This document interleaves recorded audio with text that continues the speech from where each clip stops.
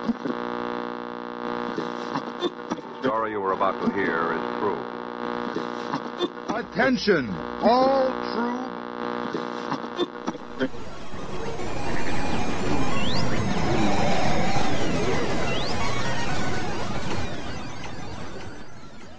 She's alive! Alive!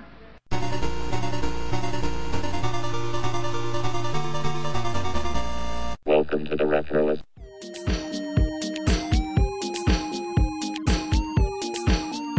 I have a list of shows that I want to do.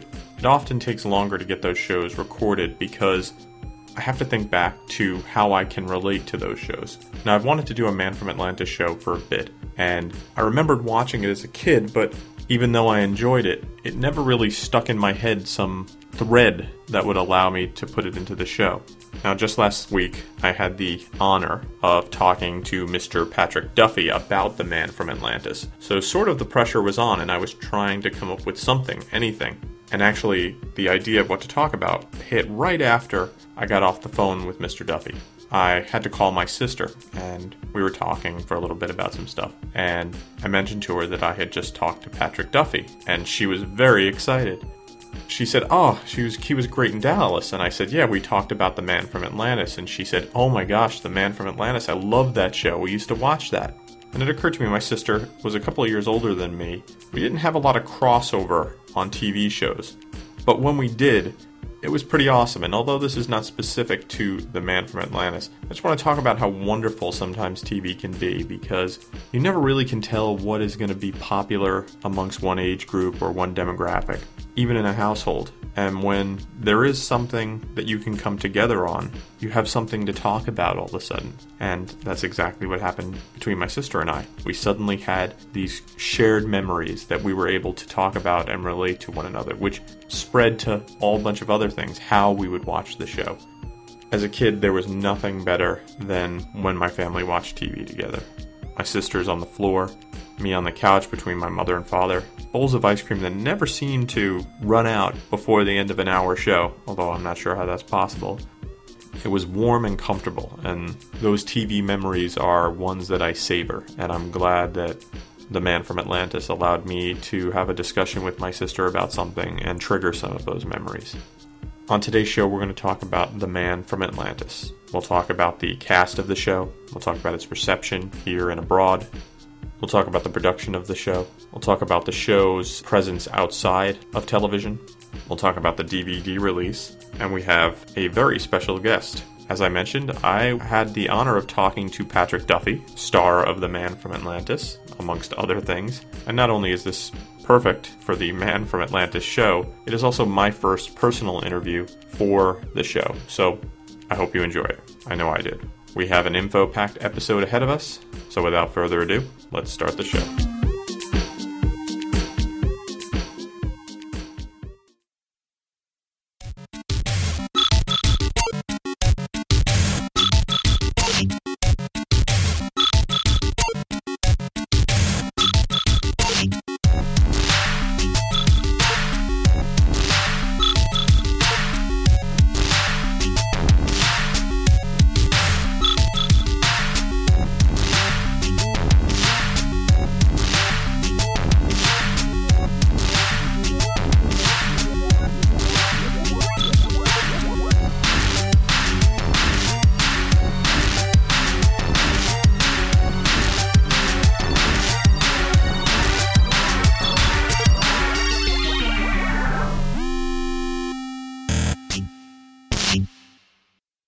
The Man from Atlantis stars Patrick Duffy as a man with no memories. He has amnesia, but he's given the name Mark Harris. He is believed to be the only surviving citizen of the lost civilization of Atlantis, which becomes obvious because he has some attributes. He has an exceptional ability to swim. He can breathe underwater and go really deep. He also has superhuman strength.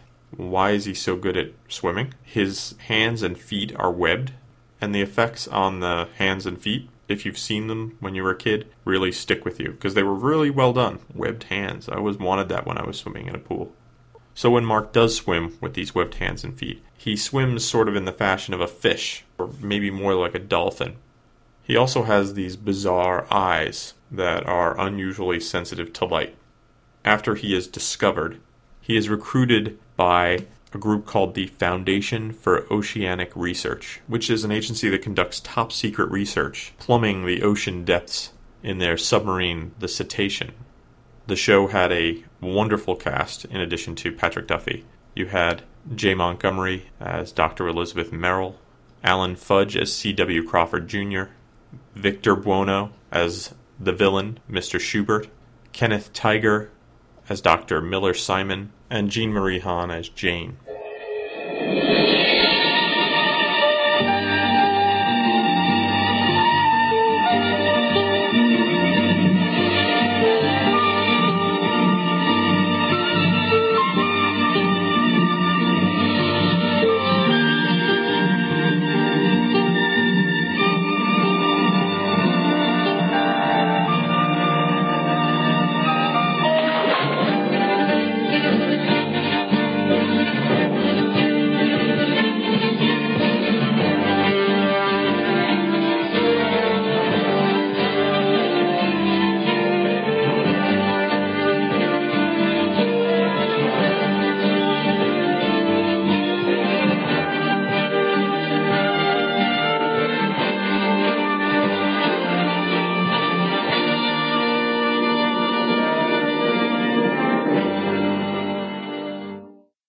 Let's talk a little bit about this cast before we get into the production side of things. You had Patrick Duffy as Mark Harris. Patrick George Duffy was born March 17th, 1949. Probably best known for his work on Dallas, where he played Bobby Ewing from 1978 to 1985, then took a year off, and then returned from 1986 to 1991. Almost immediately afterwards, he would land a role on the sitcom Step by Step with Suzanne Summers, which ran from 1991 to 1998. You can find a lot more information about Patrick Duffy at patrickduffy.org, and of course, if you stay tuned, we have an interview with Patrick Duffy later. Belinda Montgomery played Dr. Elizabeth Merrill. Montgomery was born in Winnipeg, Canada, and she's probably best known as the matriarch in the Doogie Howser TV show, Catherine Howser. Before that, she would have a recurring role as Carolyn Crockett on Miami Vice, and she's worked in a ton of stuff. Now, she seems to have retired from acting somewhat, and is a watercolor painter of some regard. But in 2010, she played Grandma Flynn in Tron Legacy, a great movie. Alan Fudge played C.W. Crawford. Alan Fudge was born in February of 1944. If you watch TV in the 70s and 80s, Fudge was in a ton of television shows. Kojak, Cagney and Lacey, Wonder Woman, The Wonder Years, Dynasty, Dallas, MacGyver, you name it, he's been in it. He also appeared in some movies like Airport 75, The Natural, and Edward Scissorhands. The great Victor Buono played Dr. Schubert. Buono passed away in 1982. Like Fudge, he worked in a ton of television shows and movies. Probably best known for his work on the Wild Wild West and for playing King Tut in the 1960s version of Batman. He also has a very memorable part in one of those short segments of Night Gallery called Satisfaction Guaranteed. Jean Marie Hahn played Jane. She was born in 1955 in San Francisco, California. Probably best known for her work here in The Man from Atlantis and as Ruth in Arc 2, so some good science fiction cred. She worked until about 1985, and I saw some clips of her playing on Hawaii Five-0 where she did a bit of a dramatic turn that looked really good. But after 85, nothing, and I haven't been able to find much online about her. Kenneth Tiger played Dr. Miller Simon, was born in 1942 in Massachusetts. If you watch any TV over the last 30 years, 40 years even, you probably would recognize Tiger. Most recently, he's worked in Nurse Jackie, but he's been on Star Trek Voyager, Mr. Belvedere, a ton of stuff. What I didn't know about him is that he has a BA and a PhD from Harvard in German literature, and his translations of German plays to English have actually been performed. Today's show is brought to you by boats. Sure, you can see The Man from Atlantis when you're not on a boat, but why not see it on a boat?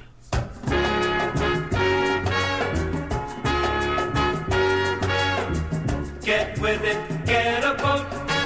Get with it, get afloat. Get a boat and go, go, go. fun on the H2O. Get with it, get a boat. Get with it, get afloat. Get with it, get a boat. Get with it, get afloat. Love those boats. So a little bit about the production of The Man from Atlantis.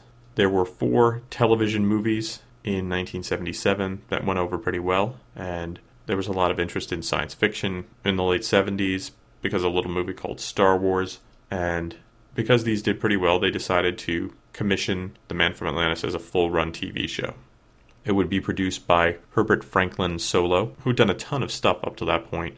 He oversaw the development and production of Medical Center and The Courtship of Eddie's Father. When he joined Desilu Studios, he was appointed VP of Production in '64, and he oversaw the sale, development, and production of Star Trek, so no lightweight here.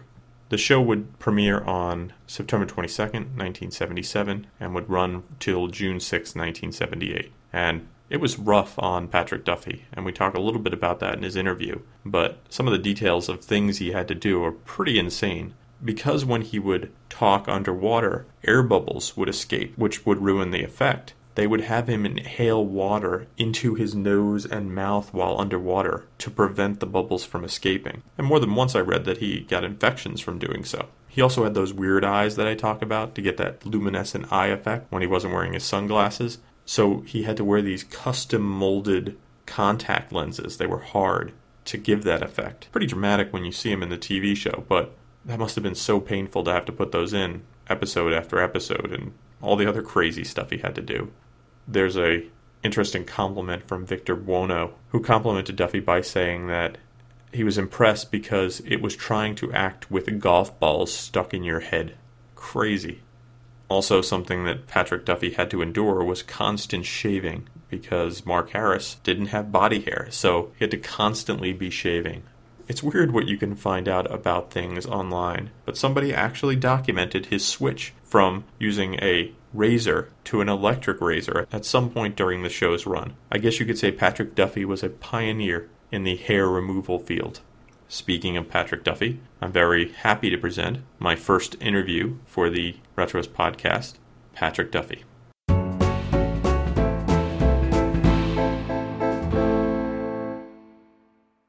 A lot of people who I'd be presenting this to are curious about The Man from Atlantis, and it was one of your first roles. I know you'd done some other small things. How long had you been in Hollywood when you landed that role? I came to Hollywood in 74. In early 74. Would that be right? 74, or late 73, actually. Mm-hmm. And Atlantis was 76. So I spent, 3.5 years, 2.5 years, driving a truck, being a carpenter, going to auditions, and basically subsistence living, and went from nothing. I like you say, I did a couple of little things. I did a PBS thing with Julie Harris, which was a real nice thing for me, and a 2-line part on an episode of Switch, and a Taco Bell commercial. And then I was a carpenter and driving a truck and going to callbacks and interviews for The Man from Atlantis at MGM Studios. And that lasted quite a while, making the first cut and then the second cut and then finally meeting producers and then going into, and then a screen test, a real cheesy screen test with 5 other actors. And then we did a real production thing when the producers wanted me, but the network wasn't too sure. And then finally I got the stamp of approval from NBC, the head of NBC's television department, a lady whose name escapes me right now, and I became The Man from Atlantis. But it was a long, arduous test on a reoccurring basis of passing one bar and then another. I mean, I remember watching it at the time and seeing interviews with you, talking to people. It seemed kind of physically demanding. Well, for a 28-year-old, it wasn't so bad. You could put a gun to my head now and I wouldn't do that show. But when you're 28 and you're in fairly good shape, you do those things. But it was still difficult. And difficult, not, it wasn't life-threatening perhaps, but it was probably the most uncomfortable that I have ever volunteered to be on a regular basis. The format is he's an underwater man. So I literally was wet, 50, 60, 70% of the time on that show, no matter what the weather was, no matter what the temperature was. Hose down Patrick and put him on camera was pretty much the system. And that gets old after a while. Walking out into, the Santa Monica Bay in November, in a little yellow swimming suit and disappearing underwater is not a fun thing to do. And running across pavement and out in the woods barefoot every time is not fun to do. So, 13 episodes and 4 movies, that's a full career for me on that show. Wow. I was glad to become a millionaire oil man. So it was sort of a relief, after you'd gotten on Dallas to have it over with? Yeah. It was. It was frightening. I would have done the show year after year after year because it's, work and you're the lead in your own major television series. It's an incredible benefit to have that. And I was worried when it was canceled officially, when the word finally came out that, they're officially dropping the show. So don't hold on to any hopes. That's when every actor says, oh my God, what am I going to do next? I had a series and now I got nothing. And then, Dallas. And that was only 7 days later. Wow. Yeah. And then you went right into kind of step by step after that. And I wasn't that worried because, when the handwriting was on the wall, we knew that Dallas wasn't going to go, but they still hadn't officially canceled it. I was already in negotiations with, Miller Boyett for Step by Step. So I knew I was going to have a job almost immediately. And quite literally, I signed my Step by Step contract 2 weeks after Dallas was officially canceled. Wow. So I knew. But the first one, when Atlantis was canceled and I really didn't know what the future was, that was, a growing moment, as my wife and I tell each other, A lot of shows, smaller shows even, that didn't get a lot of hours on TV would go into syndication, especially, sci-fi shows. Had you kept track of what had been going on with Man from Atlantis for all this time? Man from Atlantis pretty much did nothing after it had been on the air. It didn't syndicate, as far as I know. It was popular in Europe and in other places around the world, but I was fully prepared for it to just disappear. I had a couple of VHS copies of a couple of the pilot and a couple episodes, and that was it. And it wasn't until Warner Archive released the pilot on their archive, and it got such a big response that George over there decided to remaster not only the pilot, which he went back and did. They first just released the pilot based on the old master. They remastered the pilot, and went back and remastered the other 3 TV movies and the 13 episodes all in HD. And that's what this big release is all about. But it was because everybody has a memory of that show. Yeah. They remember the webcams, or they remember this underwater guy, or the way he swam, or something. They were probably anywhere from 5 to 10 years old, but it's locked in their memory. And when they released the pilot, they got a huge response at Warner Archive. So that gave birth to this whole resurrection of the entire series. And to me, as much as I love me, I'm such an old film buff. I'm a TCM freak. The fact that now television has the same opportunity to go back and resurrect these forgotten things that were wonderful, that wouldn't have the light of day ever again, that they can do it because it's an on-demand thing. They're really not expending that much money, and you want to see it, you order it, they print it up, and they'll send it to you. It's brilliant marketing, but it's also, to me, more importantly, it's a brilliant way to maintain the history of our business. I had read that it was one of the first shows broadcast in China. Yes. We were the first American television show to be purchased by the Republic of China for airing. And I always made the joke that the Man from Atlantis only said about 5 words per episode, so it was easily done So that's why they did it. I have no idea. I think it's that intriguing attraction of science fiction. And you know, I think it's universal.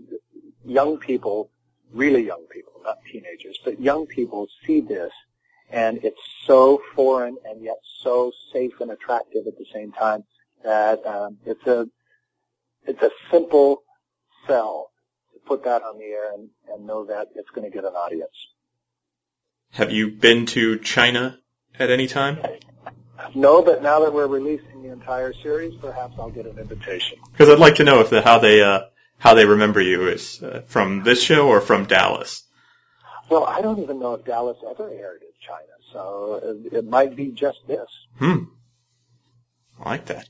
So one of my earliest memories of you, besides from Man from Atlantis, was in Battle of the Network Stars in 1977. Okay. Where you handily beat Lyle Waggoner in the obstacle course.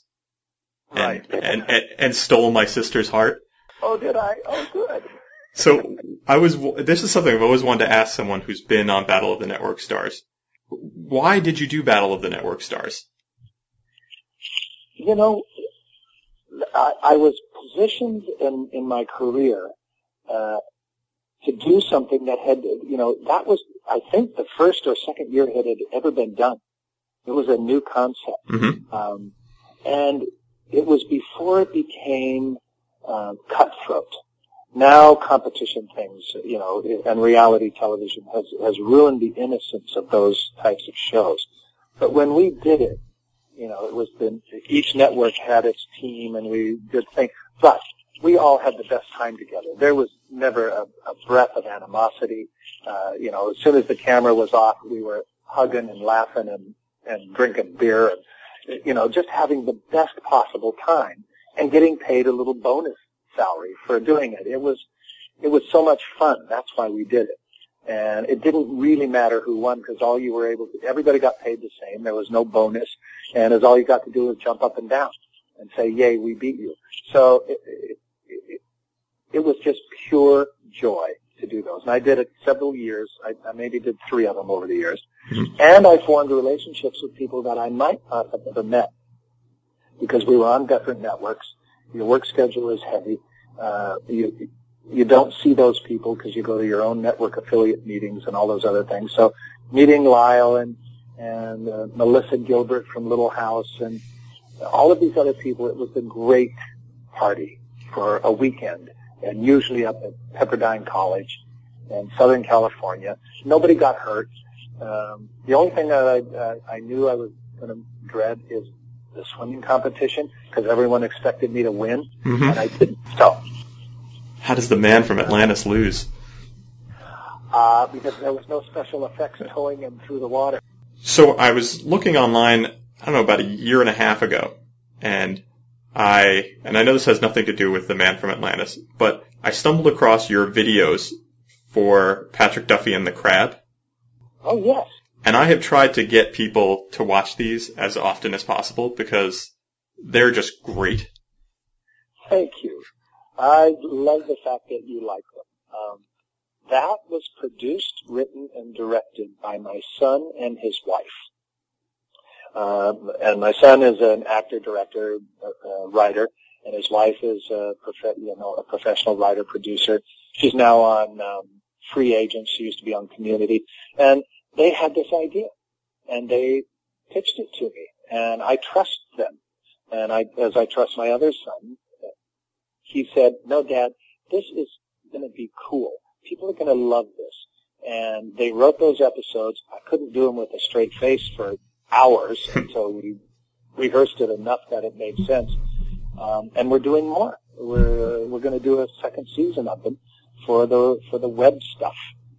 So more will be on the way, and thank you for liking them. Oh, that's great. I don't know, there's something about how serious you took it. It wasn't jokey on the front end of things, and it just there's honest chemistry going on. The thing is, the Crab himself is played by a man who has been one of my best friends for 30 years. David Leisure is an actor. He was on Empty Nest He was the crazy next door neighbor on Empty Nest. He was Joey Zuzu on the commercials for Subaru, or for Isuzu. And he's been my friend. And so we get together and we laugh and we watch old movies. And when Connor asked me to do this and he wanted David to be the crab, we do this anyway. But he's sitting next to me as David, and all he was under the couch with his hand up this crab's butt. We were doing the same thing we always did, so it was hilarious. It worked out really well. Thank you, man. I appreciate that. And, of course, people are going to kick me if I don't ask about Dallas coming out. Okay. That's very exciting news. Yeah, I'm thrilled. Last night, we had a screening of the pilot. First time any of us had seen the pilot that we just filmed. All we had seen is the big promo that they ran on TNT, the teaser, which I thought was wonderful. Made my skin crawl. I was so happy. But the pilot is spectacular. And, we go back to work in Texas in October shooting the series, and I'm hoping that sucker runs 13 years like the original. It's great. It's Larry and Linda and myself and a whole new group of brilliant young actors. And we're just going to pick up Dallas 20 years later and continue to do what we did before. Excellent. I can't wait. And I can't wait to see more of The Crab and, of course, more Man from Atlantis. Finally getting to see it remastered. George over there at Warner Archives is such a fan of the whole industry of filmmaking that, trust me, this is going to be a keeper for you. No doubt. Well, I don't want to take up too much of your time. I know I have limited time here. So just wanted to thank you for talking to me. This has been a huge honor. Well, my pleasure. Thank you for taking the time and saying the things you said. I appreciate it very much.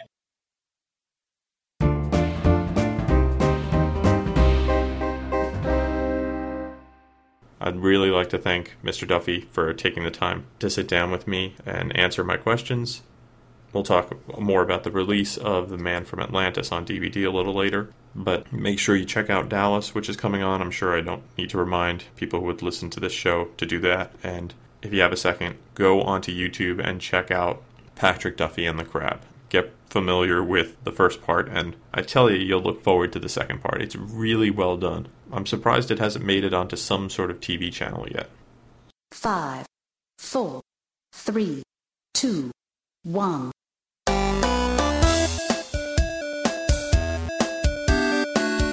Greetings, retro fans! This is Metagirl bringing you the top 5 episodes of the television series The Man from Atlantis. At number 5 is Season 1, Episode 3, Hawk of Mu. Mark, investigating a power outage, discovers a centuries-old hawk statue from the legendary civilization of Mu. The statue has powers, and when Schubert discovers the power of the hawk statue, Mark must prevent him from taking it. Number 4 is Season 1, Episode 7, Crystal Water, Sudden Death. Schubert attempts to make a satellite weapon to knock out the Earth's communications. However, to power the weapon, he needs the energy crystals protected by a force field under the ocean. The crystals actually power the force field that protects an underwater city, of course. At number 3 is Season 1, Episode 13, Deadly Carnival. Mark goes undercover to investigate members of a carnival planning to break into a museum. Of course, the only way to break into the museum is through an underwater tunnel, which only Mark can swim. When he is approached to help, he refuses. The owner of the carnival is then kidnapped and threatened unless Mark saves the day. At number 2 is Season 1, Episode 9, C.W. Hyde. C.W. develops a Jekyll and Hyde personality after swallowing a mysterious liquid. And the number 1 episode of The Man from Atlantis is Season 1, Episode 1, Meltdown. Schubert threatens to cause worldwide flooding by using powerful microwaves to melt the Earth's polar ice caps unless the government turns Mark Harris over to him.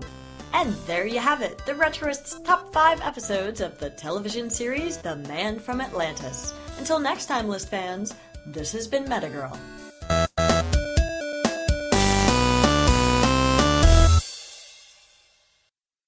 So the movies had done very well for The Man from Atlantis, but sadly, the TV show didn't do great. It had its fans, my family loved it, but it wasn't bringing in the people to justify its budget. Also, the critics were not kind. They said the plots were weak, that it was more kid stuff that should be on Saturday morning television. And so, after only one short season, The Man from Atlantis went away. But it would get another life.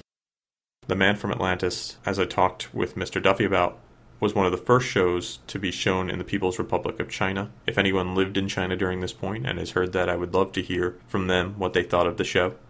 I did some further reading about it, and it seemed that the decision to broadcast it was largely because of science research beginning to get attention in China after a change in who was leading the government. The show would also go on the air in Brazil, in Portugal, in Kuwait, in the Netherlands, and in the UK. It would actually run on early Saturday evenings opposite the BBC's long-running hit sci-fi series Doctor Who, which at that point was in its 15th season. Now, although the show didn't do well for audiences in the US, in the UK, the series would actually beat Doctor Who during that initial airing. How dare people not watch Doctor Who? There was, of course, attempts to do tie-ins with The Man from Atlantis. They were hoping this would be a big show. Maybe somebody was thinking they're Star Wars. So in 1977, Dell Publishing published novelizations of The Man from Atlantis, written by Richard Woodley. The title was aptly The Man from Atlantis No. 1. This was followed by The Man from Atlantis No. 2, Death Scouts, which was also by Woodley. For the third and fourth, they would drop the numbering system, and the third one was called The Killer Spores, and the fourth, The Ark of Doom. If you're a comic fan, you might be aware of this, because in 1978, Marvel Comics published 7 issues of a Man from Atlantis comic book. It was written by Bill Mantlo, with art by Frank Robbins and Frank Springer. If you're not familiar with Marvel Comics, they also have a character called the Submariner. And I remember picking up some issues of the Man from Atlantis comic, and also having read Submariner and having watched the show, finding it all very confusing as a young kid. And I don't know why that is, but the style, the look, I kept thinking, is the Submariner the Man from Atlantis? Let's just cut to the chase. I wasn't a very bright kid. Now, I'd read that Patrick Duffy also is working on a Man from Atlantis book series that has not been published yet. Maybe interest in the show rising from the re-release. Maybe we'll get to see those put out. Be great. Even as an ebook, it would be pretty wonderful to see them. Now, had the show been successful, Kenner had begun development on a Man from Atlantis action figure and vehicle line in 1977. Sadly, it never went past the prototype stage. Those toys, while never making it past the prototype stage, were well documented, and a lot of that documentation has made it onto the web. So if you want to see photos and sketches of some of these great pieces, I suggest you just go on the web and type in Man from Atlantis toy prototypes, and you'll find lots of great cool things. My favorite is the $6 Million Man. Obviously, Steve Austin sort of just turned into a Mark Harris figure. In 2009, the Warner Archive released the first pilot telefilm of The Man from Atlantis, and reception was good. So, on July 26th, 2011, Warner Brothers decided to release The Man from Atlantis, the complete TV movie collections, which will have all 4 telefilms, as well as The Man from Atlantis, the complete television series on DVD, exclusively through the Warner Archive collection. They picked some really good negatives to work from, and these things look great. Beggars, of course, can't be choosers, and if you've seen the show before, it's probably on bootleg tapes, and this is the first time you're going to get to see a real clean digital copy, and you will not be disappointed. If you're a fan of The Man from Atlantis, head over to the Warner Archive and pick yourself up a copy.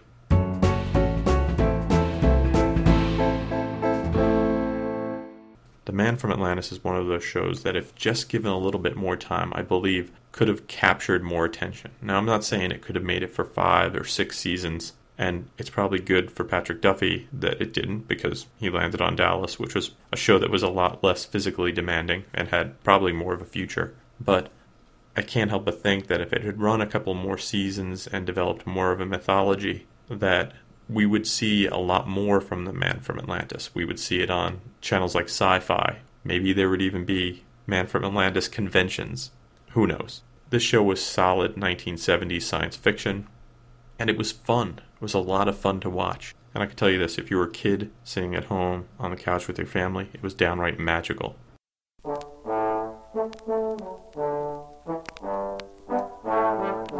What's in the ocean? What's in the ocean? What's in the What's in the ocean? What is there to see? Thanks for listening to the show. For more retro fun, drop by the website at www.retroist.com. You can follow me on Facebook and Twitter. I'm at facebook.com/retroist and twitter.com/retroist. The music you hear during the show was by Peachy. Contact Peachy for all your musical needs at peachy@retroist.com. Thanks to Metagirl for the great top 5 list. If you have some feedback for Metagirl, you can email her at metagirl@retroist.com. Thanks for listening to the show, and I hope you have a great weekend. And tuna for the cannery.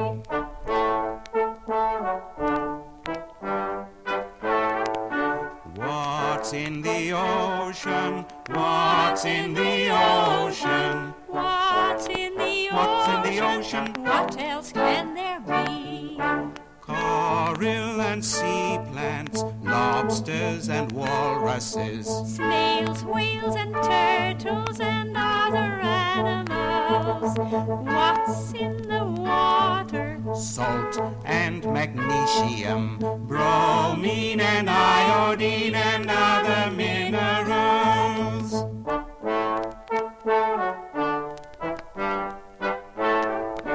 What's in the ocean? What's in the ocean? What's in the ocean? That's enough for me. And me.